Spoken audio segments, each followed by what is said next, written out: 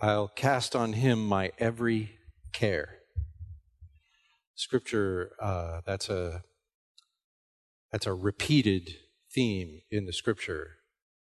In fact, that casting all your cares on him is like a quote from the book of Titus, where we are encouraged to cast all your cares on him, for he cares for you. And the question I suppose a person might ask was, does he care for me better than I do? Because what we're talking about is something like a surrender of care. Something like, I will stop caring because he cares. I will stop worrying because he's got it. This idea, it happens a lot in the Bible. If God is taking care of you, you are well taken care of. So the question for us, I suppose, is, do we trust it?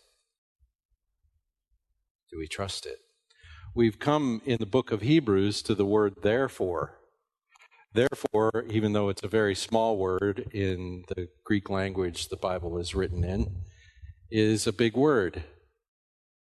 It's a big word. It's the word that points out that we're now going to answer the question, so what?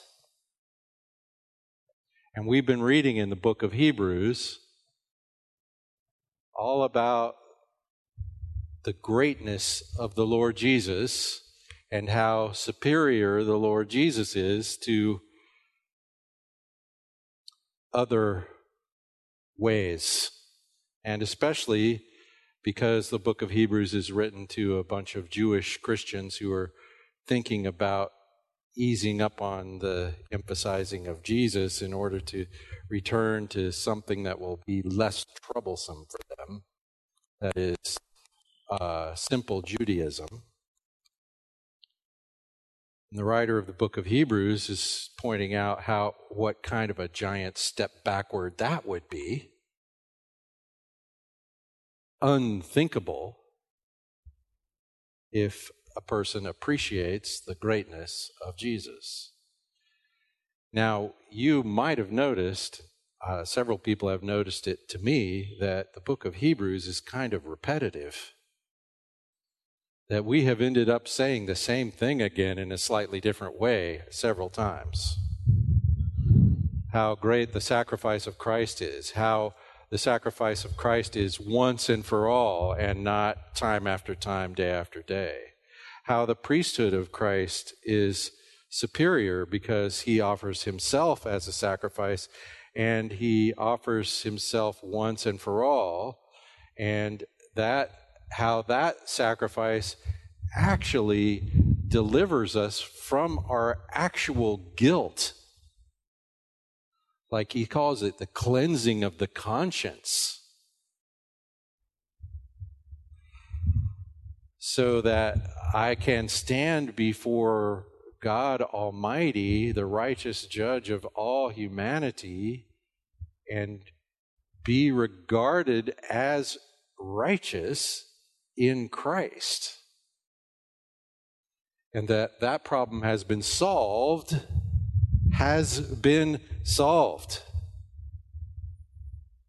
See, and now you're all saying, yeah, we've heard all that. It's repeated. But this morning we come to therefore, which is so what? Last week we noticed that in Christ, religion sort of is rendered moot. That is, religious duties are no longer a thing in Christ. And last week I concluded by saying, so why are we all here in church doing our religious duties? What is this for if it's not a religious duty?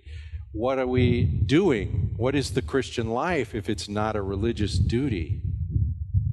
If it's not an effort to make ourselves pleasing to God? Because according to the book of Hebrews, in Christ, that job has been accomplished. And in fact, we stand before God, pleasing to God. He receives us as his children, as we sang.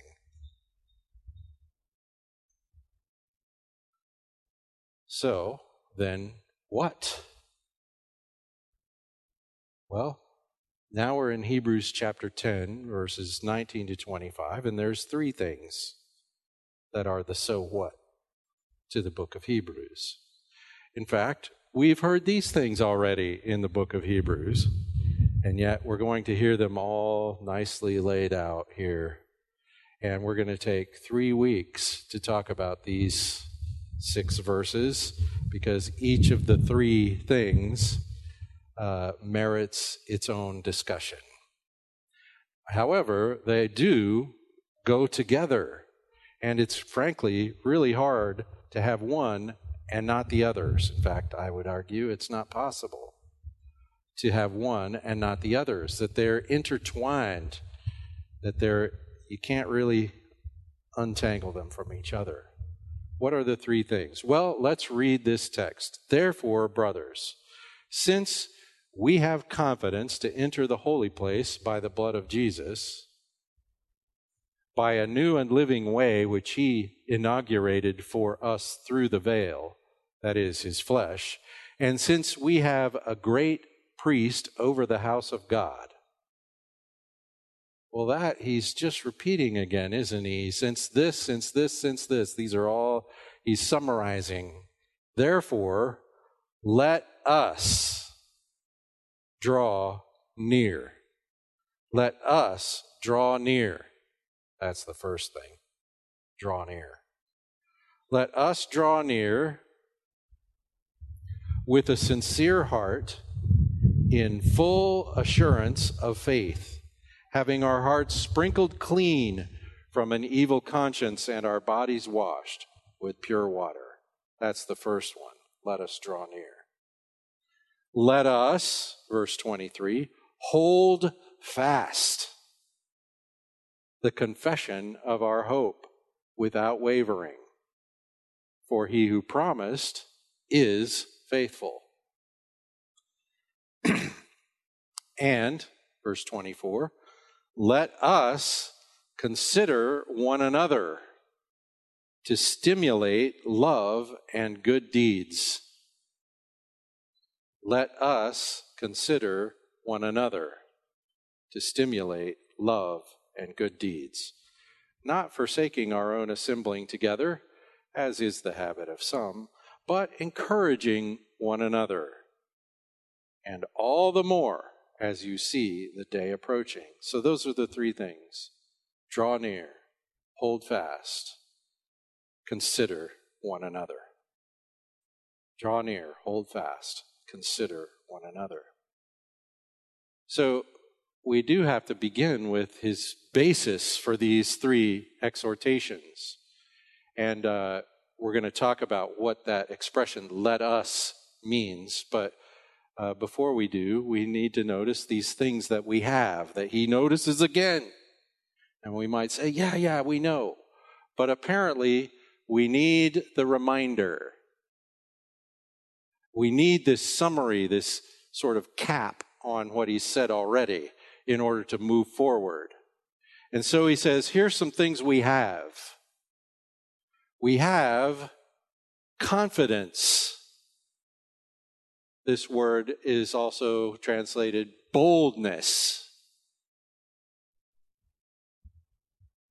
Chutzpah, we could call it. The temerity. Boldness, confidence. This verse, by the way, should remind us of the verse in chapter 4 where he says, let us draw near with boldness, let us come before the throne of grace with boldness to receive help in time of need. Okay, so even this is a repetition. We have the boldness to enter the holy place. Oh, for crying out loud. Now, I've said this just like that 1,000,000 times while we've been studying the book of Hebrews, that it is astonishing that we have the boldness to enter the holy place, because the holy place is holy. How can we go in there? Well, the answer is because of the sacrifice of Christ. Right here, by the blood of Jesus. We have confidence to enter the holy place by the blood of Jesus. By a new and living way.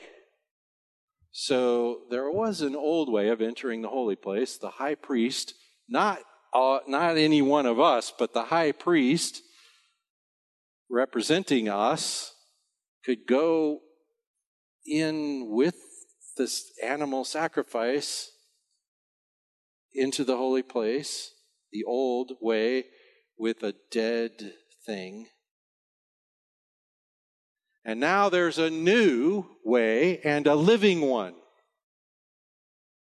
Because Christ, the sacrifice, is not dead. So this is a living way. And he inaugurated it for us, this new and living way, through the veil. Okay, well, we're talking about the temple, right? We remember all this because he said all this before in the book of Hebrews. Through the veil, that's that heavy curtain that separated God from sinners. And Christ has made a way through it for the sinners. And so we have confidence, boldness to go in there because of the way he has made. By the new and living way which he inaugurated through the veil, that is his flesh, his body. We have his body and his blood in this text. Did you notice? By the blood of Jesus, that is, by his new and living way, his flesh. The sacrifice of Christ, the thing we will celebrate in a moment, the body and the blood of Christ, makes it possible for us to go on in with boldness. Well, since we have these things, we don't have to get these things. They have been gotten for us and given to us. We have them. Well, then, what is the only thing that makes sense to do? Draw near. Draw near. Let us draw near. Now, this expression, draw near, is an expression that's used in the Old Testament for the people gathering at the tabernacle. What did they do? They drew near. There's a gathering. This is really appropriate for the day of Pentecost, because on the day of Pentecost, there's a gathering into the temple courts of God to celebrate our relationship to God. And in the gathering, the Spirit is poured out that leads to this: draw near. Draw near. Let us draw near. That means let us come and worship. Let us come and worship.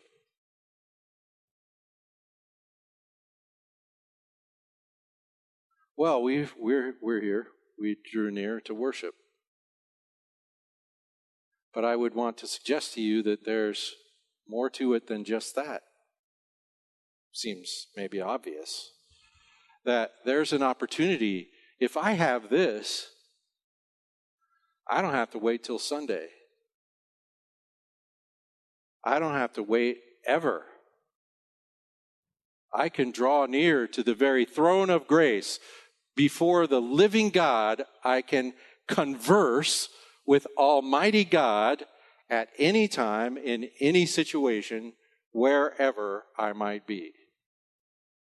And we can have a gathering of us around the throne of grace at any time for whatever reason we want. Because we are gathering like little children. We don't even know what to want. We don't know what's best for us. We draw near because He does, and we don't. There's a surrender that happens in drawing near, isn't there? There's oh wait, He's the one I need. He's the thing I need. I thought I needed that and that and that and this and that. I thought I needed you to behave in a way that pleases me. I thought I needed the world to revolve around me. I thought I needed a bigger piece of cake. But I'm like a child. I don't really know what I need. But He does. He's the perfect Father. Draw near. Draw near. Now the scripture says, let us draw near. Let us. That sounds like, okay, we can if we want to. And it is kind of like that. Because, of course, you could decide not to. You could decide not to. Well, that would be the dumbest possible thing you could do, wouldn't it? If Christ, by His body and blood, has opened the entryway, has literally torn the veil in two, so that there is an open door so that you can communicate freely with God Almighty about whatever tiny concern you might have at any time in any place. You would stay away? Well, that's so stupid, it's insulting. That is really foolish if the way is open and you don't go in this case. If you don't bring yourself near to God when you can without any question or retribution. God is happy to see you in Christ. He is your Abba Father, not your righteous Father ready to punish you for that thing you did before you showed up here this morning. That's all done, over. He's ready to just welcome you, embrace you. You can sit on His lap. You don't have to say anything. You can just cry if you want to.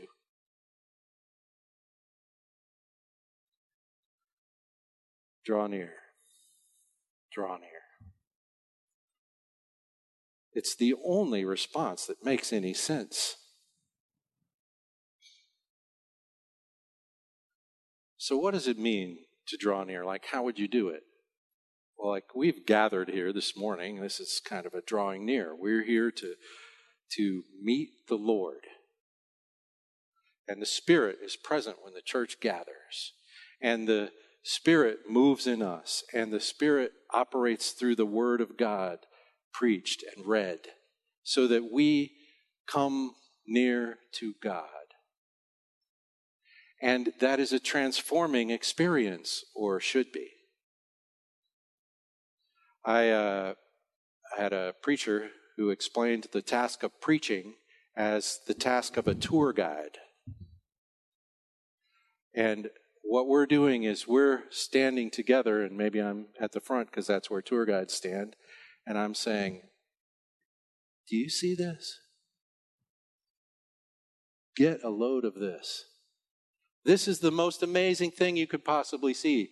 And I'm going to explain some of the stuff you're seeing so that you see it even better, and so that you appreciate it even more, and so that you understand the love of God in Christ at a deeper level. We all together take a grand view of God's mercy, His amazing grace.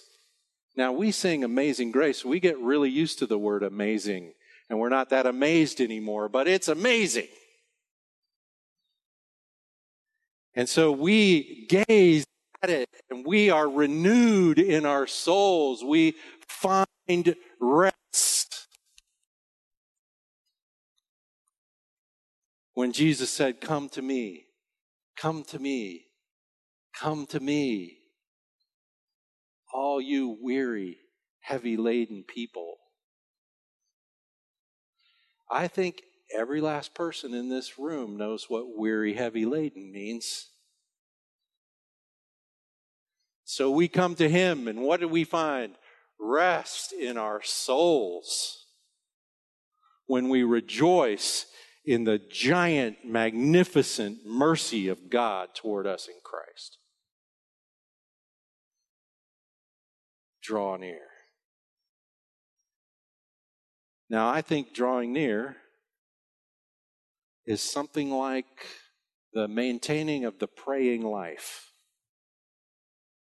And I don't mean a life that's always going around praying as an activity. I mean a life that is a prayer. I mean a life that is always noticing and depending on God's perfect providence, God's perfect fatherhood of his children. A life that is always thinking, that's where I go to get anything I need. I look to him. I don't look to you or to me or to anything or anyone else. I look to him. And if I experience God's providence, if I trust in God's providing nature, oh, what a powerful thing that is. Powerful. If I am totally provided for and I really trust myself to that, I can treat you well even when you treat me poorly. I can do right by you even when the world is not doing right by me. When does the world ever do right by anyone?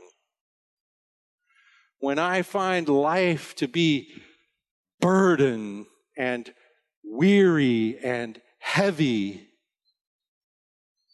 I go to him and I find rest in my soul, and then I become rest for other people's souls. Because I operate from the good grace of God. It's powerful. It's powerful. And I think even those of us who have been at this for a long, long time, we're just barely getting started on this. And we should be even kinder. Not because you should be kinder, but because he has been so kind. And so drawing near is this conscious, continuous, dependent enjoyment of God. Enjoyment of God and his grace. It's what the old monk called practicing the presence of God. It's recognizing the nearness of God. It's living knowing that God is near. He's, the Bible says, at hand. It's walking in fellowship with God. It's a prayerful life. It's a worshiping life. It's what Paul's talking about when he says, present your bodies a living sacrifice life. It's a life lived at the throne of grace. I heard a preacher one time say we should pitch our tent between the cross and the empty tomb. We are always present in the grace of God. We are always mindful that we stand freely before God in the righteousness of Christ. Draw near. Draw near. Now, it's common when preaching this text, it's common for preachers to talk about your devotional life. You know, like, do you have a quiet time? You know, the expression quiet time is something we made up in the 20th century. And that's not to say it's a bad idea at all. But this is so much larger than just your devotional life. It is a really good practice to start wherever you're starting from with drawing near to God in Christ by the Spirit. What a fantastic way to do that is praying. Here's another fantastic way to do it. Read the Bible, where God speaks. Now, you can go before the throne of grace and you can do all the talking. He's okay. He's not disturbed. He's happy to hear from you, whatever you have to say. And he's capable of interrupting you if he needs to. And he's capable. Have you ever been interrupted? Yeah, he can do that. And he can speak to you. The question will be, are you listening? Well, draw near. Pay attention. It's not rocket science.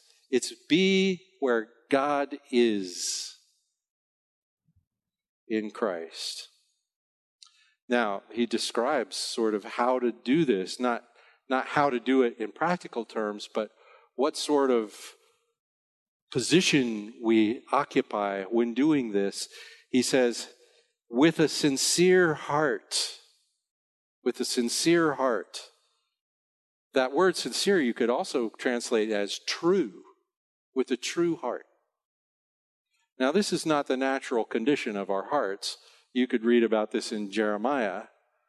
In Jeremiah 7, you could read about what the natural condition of human hearts is. You remember this text? The heart is deceitful and wicked above all things. Well, that is not a true heart described there. How do you have a true heart? You're in Christ. You're in Christ. The Spirit dwells in your heart. You come true. Also, this implies a certain honesty, right? So I can come in Christ, saint and sinner at the same time. I can bring all my junk and just lay it out and say, this is the problem. Help me.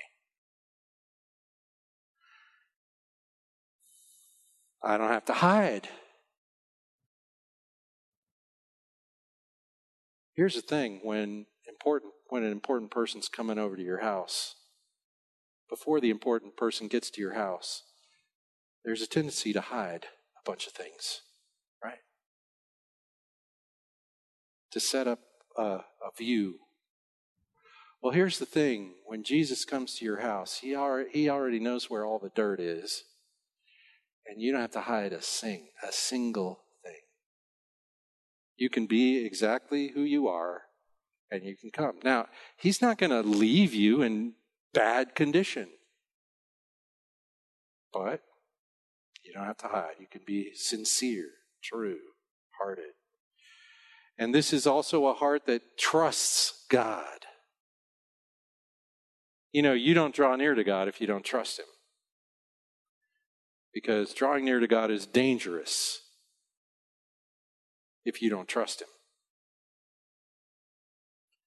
If you're not in Christ, drawing near to God is the last thing you want to do.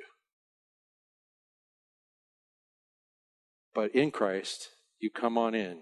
You're welcome. You trust Him. The second thing it says here is in full assurance of faith. Full assurance means like total confidence. Not tiptoeing. You do not have to sneak in and hope no one sees you. You can come in there and Say, hey, everybody, I'm here. And you might annoy the rest of us, but you will not annoy him. Full, total confidence, trusting the provision of Christ. There's something childish about this. Simple, childlike faith. Jesus said that. You can't come unless you have faith like a child. That I don't know any better trust. It's childlike reliance on Abba, Father. It's seeing all provision in God. It's a praying life drawing near. It's knowing that all provision is in Him. And so I can be who I am. And I can trust Him to be my Father. Fathers correct their children. Fathers address their children. Fathers deal with their children for the child's benefit. That kind of father. Now, so I come with a sincere heart. I come with a full assurance of faith. And I come we're having some stuff again. We're having these things, these two things. Now, there's something I want you to notice about the things we're having.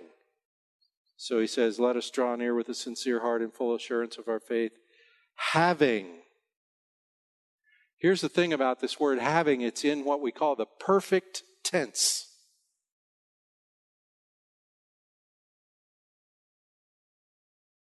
So these are things you have. You have these things. You have these things. You used to not have these things. Now you have them.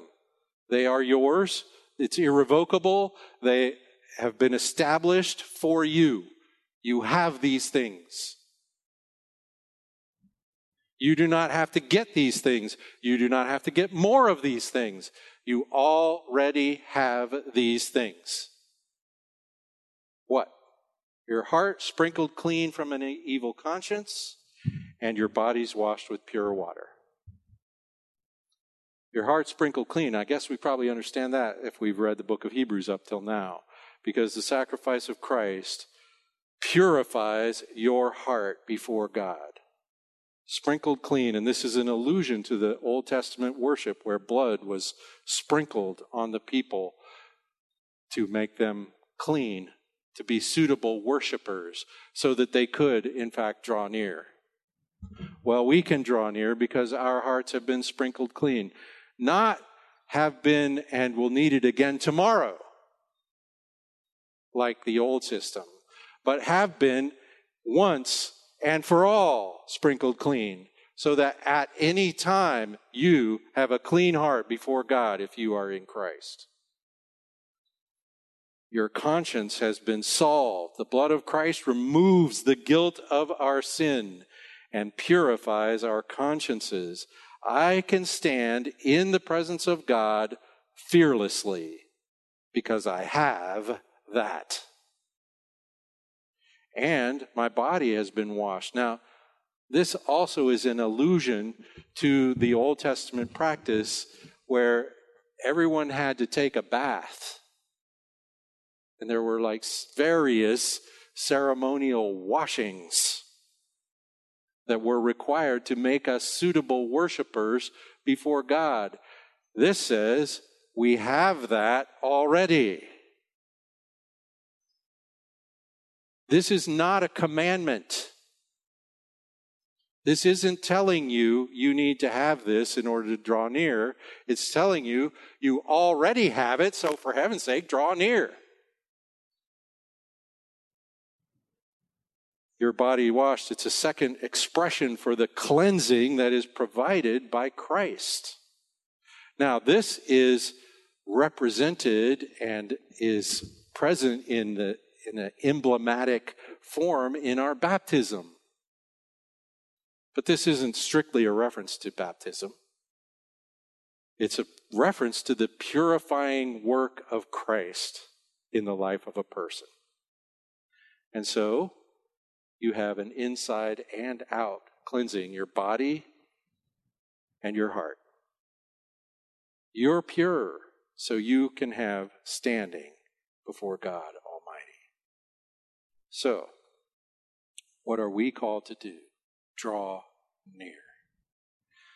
One of the best theology books I ever read was talking about what it is that makes human beings unique in the created order.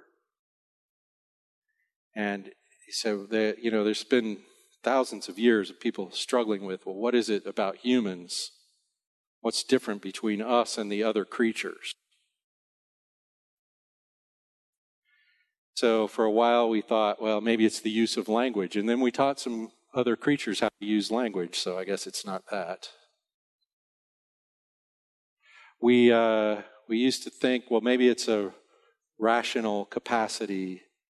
Well, other creatures have rational capacities. Maybe it's an emotional capacity. Well, other creatures look a lot like they have emotional capacities. What is it?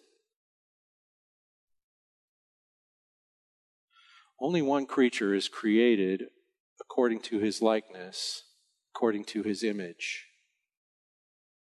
Only one. And so this theologian used this expression. The thing that makes human beings unique in the created order is this: human beings are the praying animals. Human beings are the ones who are in their created nature capable of converse with God. We are the ones who can have fellowship with God.